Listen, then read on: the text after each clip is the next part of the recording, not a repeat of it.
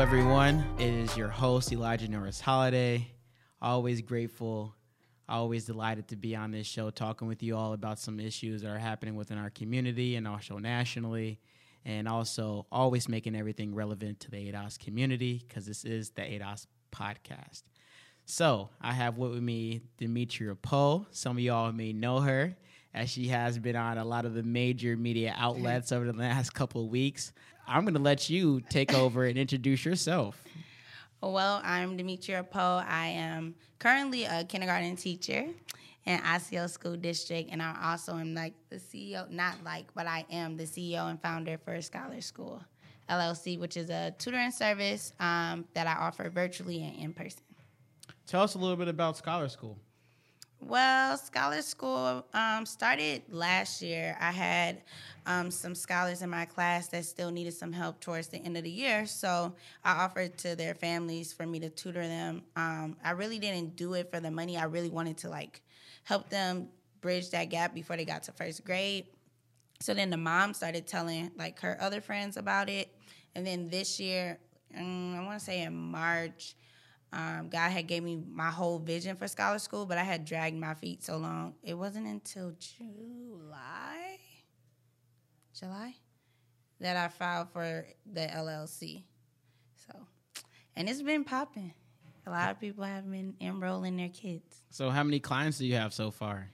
12. So now, wow. Yeah, that's all God though. That's pretty impressive. Thank you. So now I'm trying to get the platform to be fully virtual so that we can do groupings versus me, spending more time doing in person because with the schedule, I just don't have the time to do it.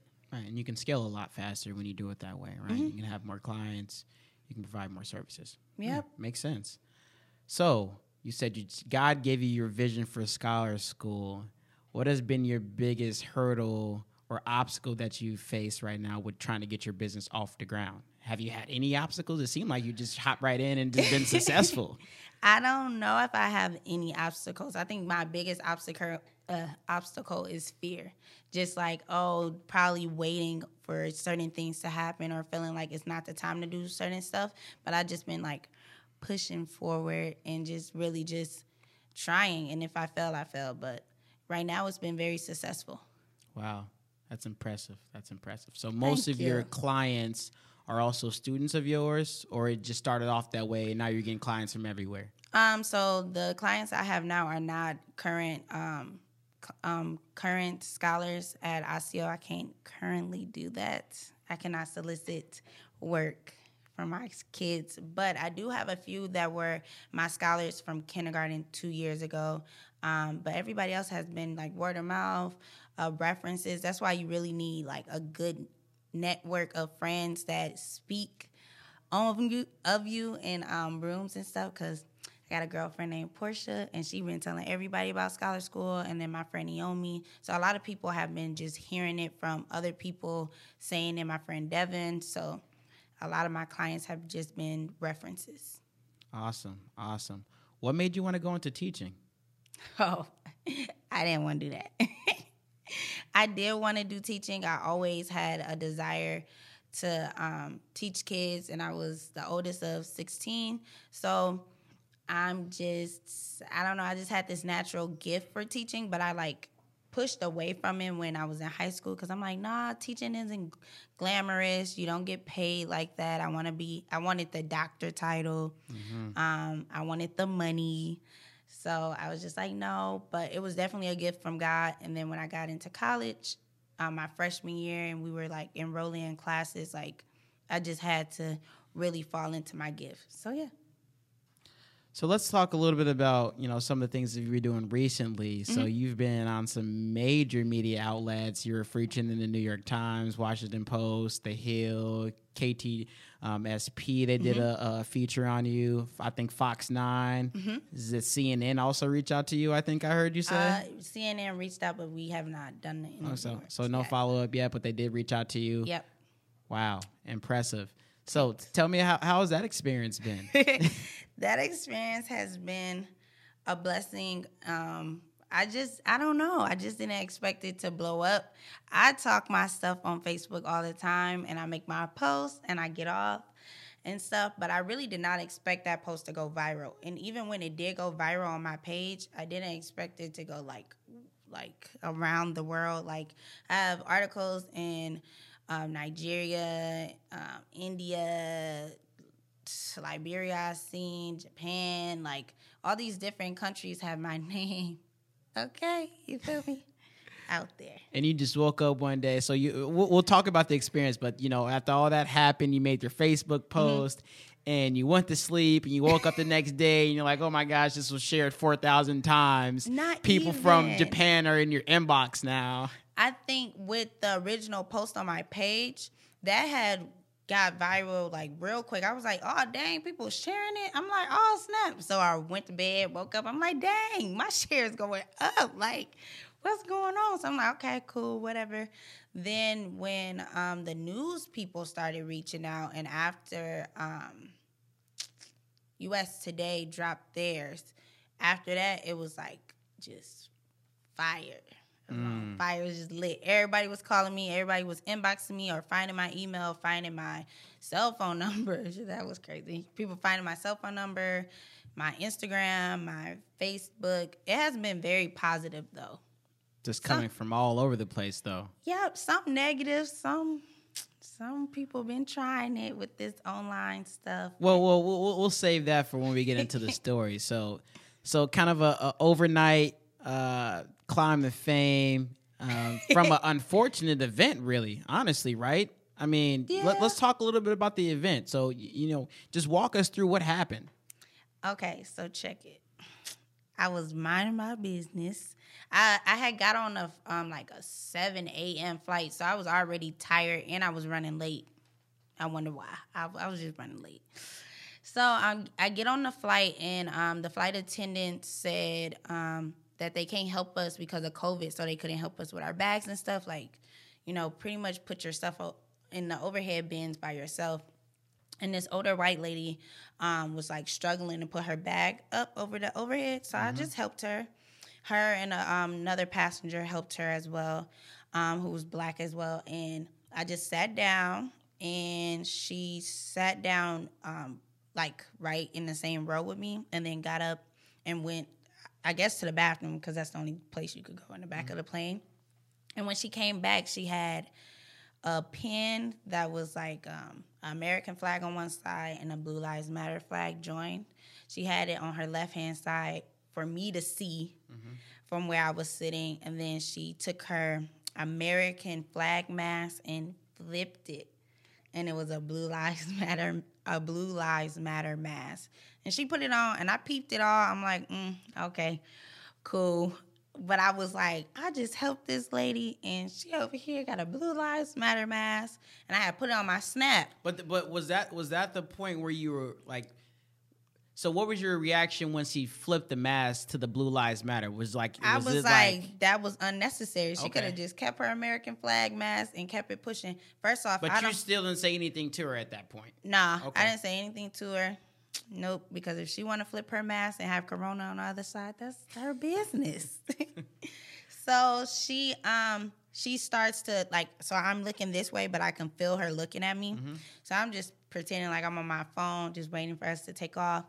And she first starts the conversation off like, oh, I didn't know churches made masks. Because my mask was a black mask that said Evolve Church. And I said, yeah, they make masks. And she was like, oh, where's that church? And I'm like, it's in Milwaukee. And she was like, okay. And she was like, well, this is my mask, and I wear it in support of the police officers. And then she said, like, Blue Lives Matter or something like that. And I was just like, okay. And I just turned to her, and I was like, when you say Blue Lives Matter, that's very offensive, because that whole statement only came out of when black people started saying, like, okay, we do not appreciate, and we're not going to stand for the discrimination of just racial injustice and the police brutality of our men, our children, our women. So to say Blue Lives Matter is just a slap in the face. And at the end of the day, a blue life doesn't exist. Like, the lives of the officers exist, and they do matter. I have officers in my family as well, and they're black. But that is an occupation to be a police officer. Like, my occupation is a teacher. But when she met me, she didn't know I was a PhD candidate. She doesn't know that I own a business. She didn't know that I was a teacher. She didn't know any of these things. She didn't know my background. But one thing she did know was that I was Black. And one thing I feel like she did know is that me being Black and her saying she supports the cops was going to, in one way, shape, or form, irritate me or be a problem for me, because she could have just sat there with her American mask and just mind her business. So at what point did the situation escalate? Well, it never escalated for me, but it escalated for those around me. So she continued. So after when I explained about the Blue Lives and stuff, she said, like, well, I just want to point this out that, America is the best place for Black people, and honestly, the only reason why you're here is because West Africans sold the most slaves. And I'm like, well, you cannot compare regular slavery to chattel slavery. Like, it's two different.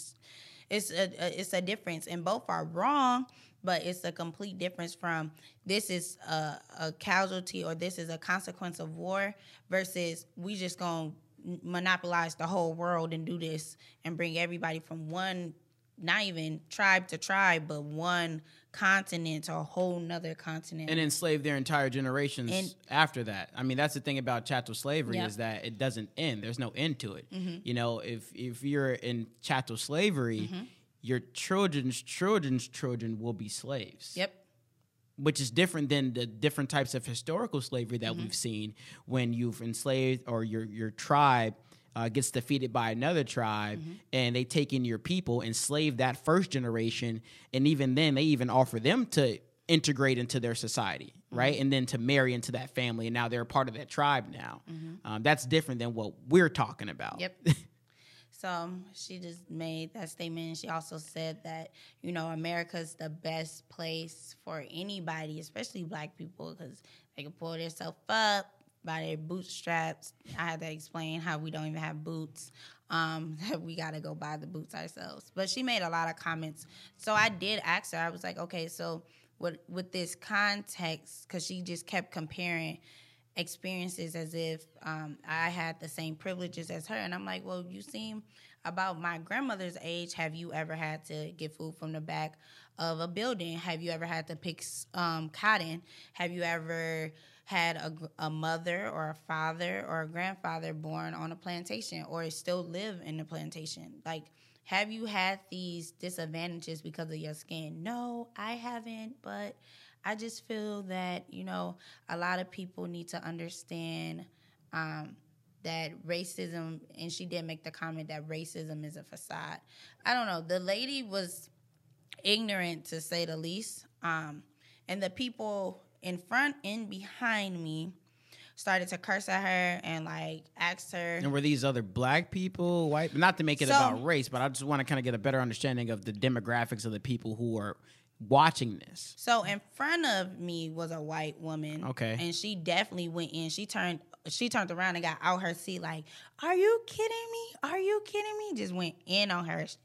And then the people 2 rows behind me were a Black family, and then across from us was a Black family. And then the row right behind me was a white family. So when that started to get very just hyped up and lit, the flight attendants came over and asked before they saw the discomfort, and the flight attendant Rachel had asked discomfort me, for you? Yeah, for me. So Rachel just was she just kind of asked me if I was okay from a distance. And Rachel is a flight attendant. I'm just want to make sure everyone's following. Yep, flight attendant of Delta. And I was like, no, I'm okay, because I was having a conversation. And then when it got lit and she started saying all this crazy stuff about slavery and about the Black experience, they were just 2 of them. So Rachel, and I don't remember the other flight attendant's name, but they both came over and it was like, is everything okay? They addressed me and asked me if everything was okay, if I was okay, offered to move her. And I said, no, it was fine. Because at that point, I'm just like, look, I just want to get off this flight. I want to go to my march. I want to go to my march. You're flying to D.C. to participate in the march, right? Yeah, the commitment march. Yeah. So I'm just I just want to get to where I need to go. And I was super tired. So I'm like, I don't know. I was at peace enough to know that I knew I was safe, but I also knew like it's always an instance where things can go left for us even when we're not in the wrong. So I'm like, I don't want to make it a bigger deal at all. I just want to get off this flight. So, and isn't that unfortunate? Not to cut you off, but isn't that unfortunate about being black in America? Is like you kind of have to get used to being abused. Yep. You know, it's like you can't speak out and say anything about it because you're afraid that people are going to feel like it's your fault or you did something to incite the abuse. Yep. Right? Like, or I did something to just hype it up more. And then just being a black woman, that stereotype that I'm angry or I over exaggerate, it's just like draining.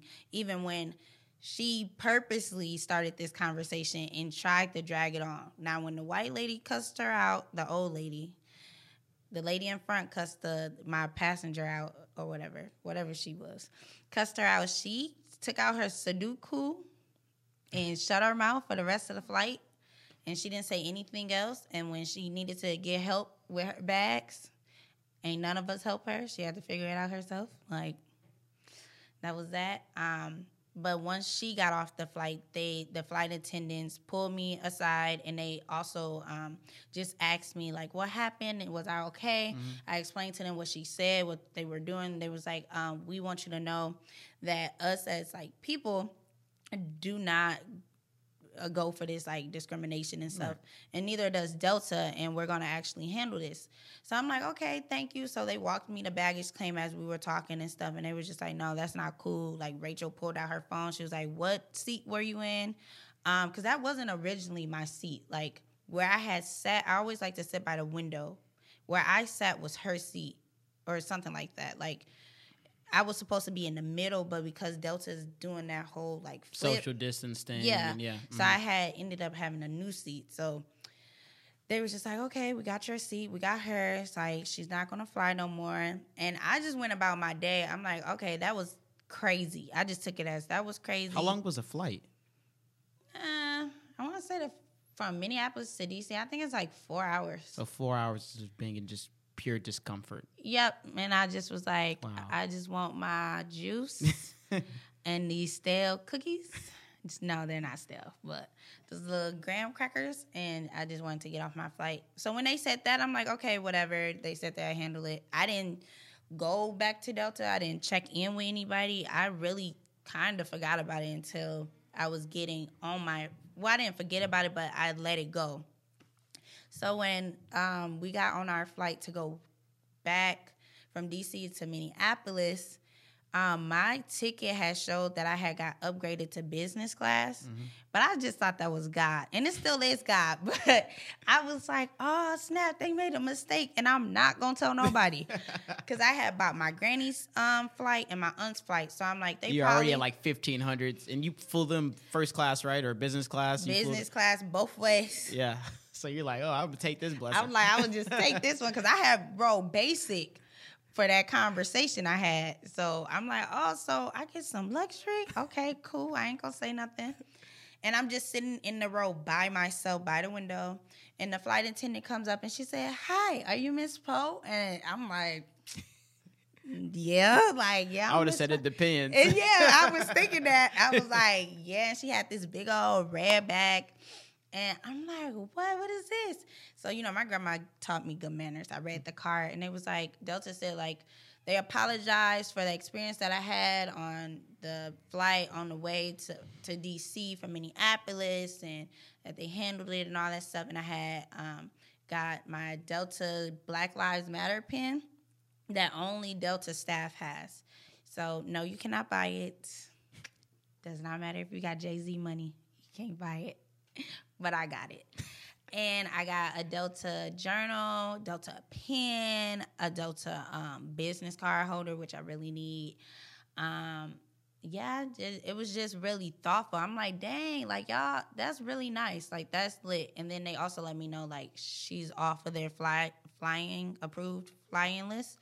And I'm like, dang, like, that was very major for a major company to make that statement, because honestly, a lot of these well, major Delta companies, is like the major airline. Like when you I think don't of fly nothing else. yeah, but Delta exactly. I mean, a lot of people just fly Delta. I mean, the Like, other ones are significant, but I mean, Delta. I don't fly. Huge. Before this, I did not fly nothing else but Delta. I didn't care how much I had to pay. Like, I'm so for the convenience, safety, and comfort. Mm-hmm. So after, this incident, I'm like, okay, now y'all really gonna have my money now, because now I know that me and my people can fly safely. Like, and if it is a situation, you're going to, give a consequence to the person who is at fault. So I really like that. And then, Delta commented on my page.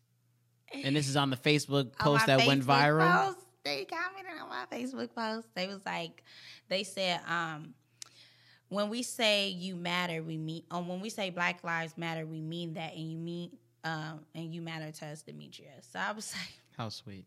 That's what I said. And Delta can still make me a brand ambassador, or I have a good idea, a very great idea that's gonna make them money and make me some money, or at least give me some exposure if they put me on. But they gotta call me first, or set up a meeting so I can present. I'll call them if they give me the number. Like, that's good. So after all of this happened, you started getting these phone calls and emails from these different news reporters wanting to do a story on you. Yeah. Out of all those stories that you've done, which one for you has been the most exciting, or the one that you're like most proud of? Is there any particular channel that you're like, oh, I always wanted to do a story with that channel before? Well, one, Good Morning America. They had grabbed it right away and had put me on there. They didn't call me, but they did put it on there. So I don't know if that's plagiarism, but they did. And this is your Facebook post, right? I'm sure they screenshotted it or whatever. And they talked about it during Good Morning America. And that's special because me and my grandma, when I did live with my granny, used to watch it every morning because it comes on at like 6 or 7 until like 8 o'clock. So that was really nice. But also like KSTP, because I used to live right next to the studio when I was in undergrad, and I used to always tell my friend, like, oh, dang, one of these days, I'm going to be all over the news, and it's going to be for some great stuff. And even though this was, like, a negative situation, God turned it for my good. But I know this isn't going to be the last time that I blow up in this case. I mean, this is just, like, a preview to the world of my name, but they haven't even gotten a taste of my true impact. Amazing. So you still have a lot of purpose to step into. Oh yeah, Amazing. This was just for y'all to just see, like, oh, that's Demetria, a person who shows grace, who's patient, who's forgiving. Yeah, I'm forgiving. I think. I think so. That's good. A lot of people probably would have reacted a lot differently. I can't say how I would react. No, I'm a sweet person. I probably would just ignore the lady and just chalk it up to her old age. But you can't change the mindset of everyone. That's true. Especially with folks who are older than us who went through that time of Jim Crow and segregation. Yeah. And they just, that type of hatred and racism is embedded in them, right? And people ask me all the time, like, how do you deal with it? Like, just interacting with folks on a day-to-day basis. And I experience it as well. And it's just you have to show grace with people. You have to be patient, and you have to be someone who's understanding. And it takes a lot.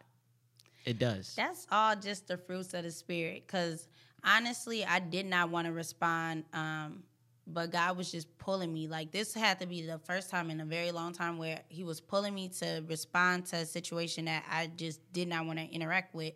And that's how I was able to have that grace, that peace, and just that patience. And also just being a teacher in ASIO.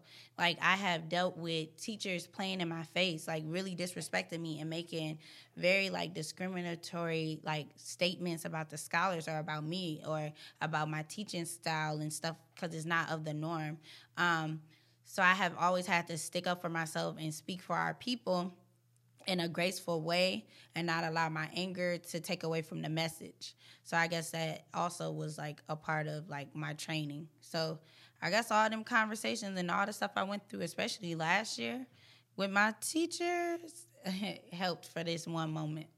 Definitely prepared you to be in this moment, for sure. For sure. Let's talk a little bit about the negative things. You said there were some negative comments and things coming in your inbox. You want to talk to us a little bit about that? Oh, I done had some death threats. Those Really? don't worry me. Yeah, those don't worry me. And I have had someone call me an N-word. Multiple people have called me an N-word.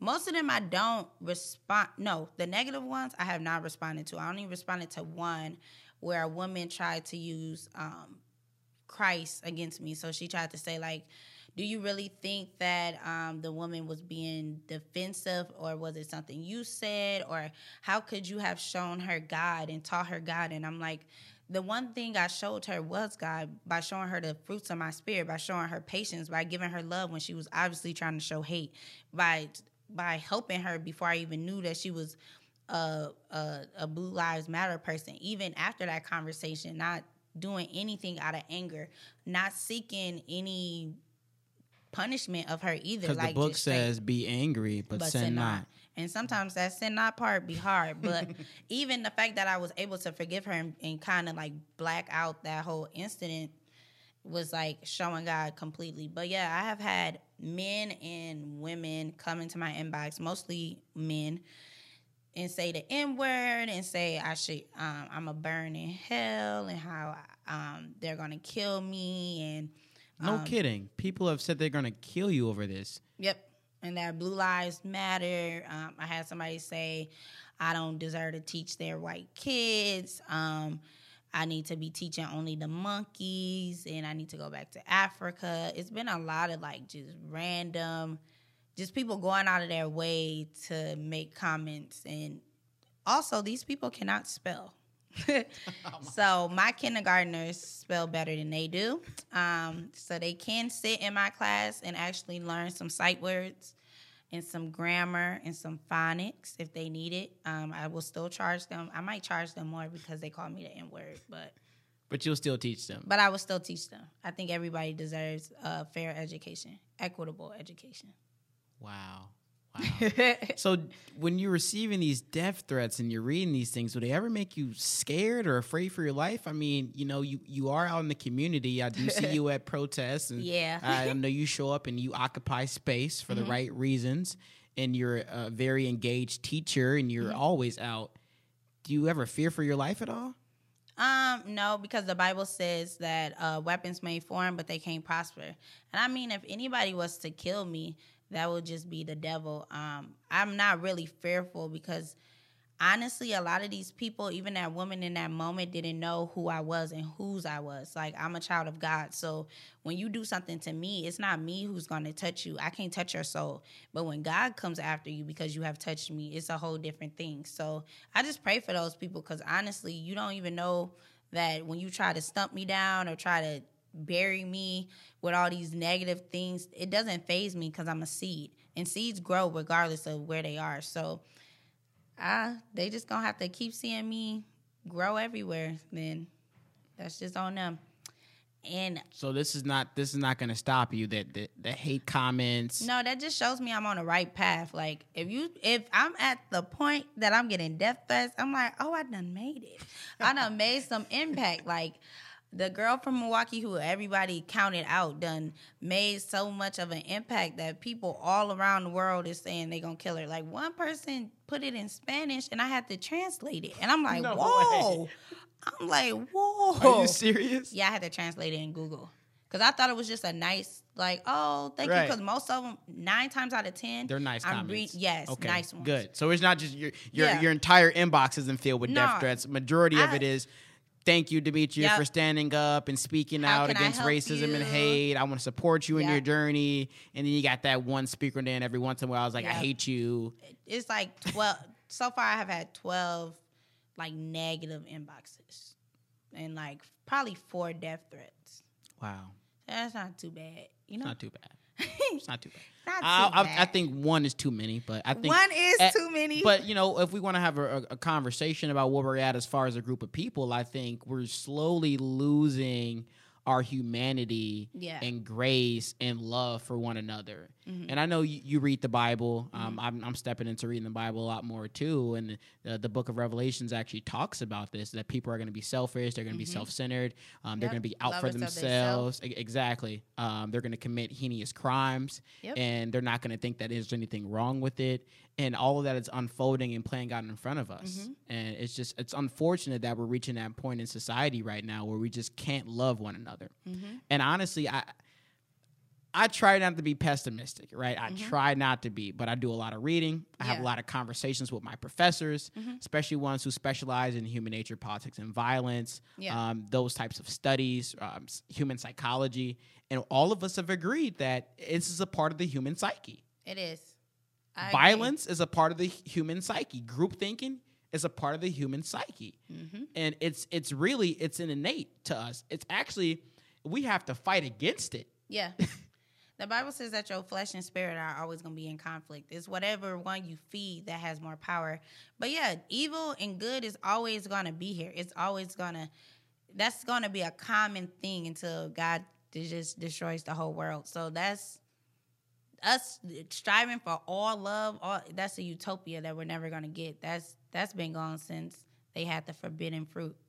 So that's over. Can you name a period in time where there's been peace and no hatred? To your knowledge, of course. Before the forbidden fruit. Wow. Before that, I mean, we have peaceful times, but that one moment usually gets outshadowed by the negative times. So I don't know. We all just have to find our own peace in our own lives, our own happiness, and that just comes from living in your purpose. And the more people live in their purpose, it will be more of a consensus of love and peace, because you start looking at things like, I have too much to lose to do this or to do that. I'm walking on my purpose. I don't have time for this or that. But yeah, the people in my inbox got way too much time. Those that are negative have way too much time and obviously no purpose. Yeah, I completely agree. So I read some of your articles, and I noticed that a lot of those articles haven't talked about your business, which to me seems like it's been pretty successful. I mean, you have 12 solid clients. You just started, you said, officially in July. It's only September. So that's what, 2 months, 3 months? I mean, why haven't you think they highlighted that? Like, you're a black business owner, you're a teacher, you're a PhD candidate. I mean, I don't think they talked about any of those things. No, it keeps getting cut out, and I just be like, oh, Lord. It even gets cut out in the title, and I don't know. I try not to be offended, and I'm just taking it as like, okay, God, I see they're not highlighting that. My time will come when that will be like a highlight, or where people would speak of Scholar School and already know my name, and I won't have to advertise it or promote it. As of right now, I feel like everybody's just on this train of, let's just hear what Delta has to say and let's all be a part of talking about this good moment, and that's cool and all. But some of these articles are not really concerned about me as a person. They just want, the permission for the photo and just to have their article and get their views up, because they're still a business. So if you got the hottest topic out and it's trending and my name is trending, oh yeah, of course I'm gonna put her in the article. I really don't care about her business. I only care about what the hot topic is, and it is Delta right now. So that's cool or whatever, because my business was given to me by God, so it's gonna flourish regardless. Amazing, absolutely. Do you think that the media has taken this story because it's A, about race, yes, B, it's a trending topic, and that's just going to make it popular, and C, it's going to make them money? I think it's a mixture of all. I feel like in the times that we are with the racial tensions, which has always been here, but I feel like this particular summer, especially after the killing of George Floyd, like, it's been so many negative stories just back to back to back to back to back, especially just now with Jacob Blake. So it's like for me to go to the commitment march for this particular reason for George Floyd, and we're fighting for all these other people who have been killed by police brutality. And still haven't gotten justice, by the way. No justice. So it's like that mixed with Blue Lives Matter has become this trending thing. And it's just a hot topic right now, and it does make money to talk about what's hot. So, well, the funny thing about justice, and Huey P. Newton said this, and I don't know if he was the originator, but they say when you're out there searching for justice, the only thing that you're going to find that it is just us. And I heard that when I was a young boy. I must have been 9 years old when my grandmother was putting me on game to Huey P. Newton and the Black Panther Party. She sound amazing. Oh, for sure. My grandmother is a very well-educated woman, loves being black. She lets you know that that's the first. When you meet her, that's the first thing she say. She's proud of it, and she literally instilled that proudness in me. I'm proud to be black. Like you said earlier, when I walk into a room, you don't know that I'm a master's or a graduate student. You don't know that I own multiple businesses and I own stake in other businesses. You don't know that I'm in the community actually doing work on the ground. You don't know any of these things about me, but you do know that I'm black. Right. So we have to embrace that. And I think the media, to go back to your point you just made, I went off on that tangent, but the media, honestly, I think they have just been kind of keep on kicking this can down the street when it comes to racism. That's how they thrive. That's how they live. I mean, even our current political system, right? We have to have something for people to fear. That's the number one control tactic is fear. If I can get you to fear something, I'll have control over your mind. Yep. So then when we introduce this different alternative narrative that says Blue Lives Matter, that automatically combats Black Lives Matter. And some people don't understand that, right? Because we can still care about police lives. Yeah. I care about police lives. Yeah, I don't want them to be all shot up and beat up. You know they do that to us. Exactly. But we care about everyone's lives because we're all humans. But when you come to me and I say Black Lives Matter and your rebuttal is Blue Lives Matter, then automatically right there, you're creating division. Somebody made a good analogy about a house being burned down in a neighborhood. And if your house was burned down and I walked up to you and was like, oh, your house is burning? And they'd be like, yeah, I'm super sad. And they'd be like, oh, well, all houses burn down. Like, bro, but right now, my house is the one on fire. So I really like that analogy because it is stating, like, we're not saying all other lives doesn't matter, but we're saying if this is fact, that all lives matter, then Black lives should definitely matter, and we should not constantly have this conversation of trying to justify a cop doing anything that causes the death of any human, especially Black men and Black children and Black women. That should never be a case. Because every time a Black person is killed, the first thing they want to pull is their kindergarten detention slip. Like, what does that have to do? That's 1999. He stole a candy bar when he was in 5th grade. In 5th grade, and his mom and dad wasn't there. Like, okay, but yet when somebody blatantly is walking with an AK, a assault rifle at 17 years old without his parents across state lines by himself, no one says, oh, his mother is unfit, his father is unfit, or y'all should pull out his records of how many times he got into detention. It's like, it's the same. It's just devastating to watch our country constantly do this. But when they don't believe in our humanity, then it's never going to be a sense of understanding why Black Lives Matter. And especially if Blackness is always going to be us and who we are, we're always going to be armed because our Blackness is our weapon to them. So we're always a threat. We're always armed. Now, do you think it's the country? And when you say country, I'm assuming you mean the people in the country. Do you think it's them that's continuously, adding fuel to the fire of racism? Or do you think it's the media? Or you think it's both? Both. I feel like it's both. Like, the country started off its beliefs all the way back when we had 3/4. The media just takes... you got to go back further than that. You got to go back to 1619 when the White Lion arrived in Virginia. That was the first group of slaves in this country was in 1619. 20 slaves stepped off the White Lion ship. And then from there, we entered into a period of 250 years of chattel slavery. Right. And it's stuff like that. So it's just like when they have that mindset and then you raise your children to have this mindset and then they become adults and they raise their children. It's just a generational mindset that, one, is demonic and two, just is sick. Because if the roles were reversed, nobody would want to be in the place of a black man or woman or child. So I oftentimes say the problem is not with the institution. The problem is actually with the mindsets of the people within such institution. And I always give an example. I say slavery. I say we abolished the institution of slavery, right? Yeah. Through the 13th, 14th, and 15th Amendment. We said it's no longer acceptable. So what? Yeah, well, let's just say. Because we have the new Jim Crow. Exactly. And then we also have slavery by another name. It's called the prison industrial complex. Yep. But let's, for the sake of my example here, let's just say that we abolished the institution of slavery. Okay. Chattel slavery is abolished. We failed to abolish the mindsets of the people who allowed slavery to exist. Right. And then we moved into a period after slavery called Jim Crow, segregation. Yep.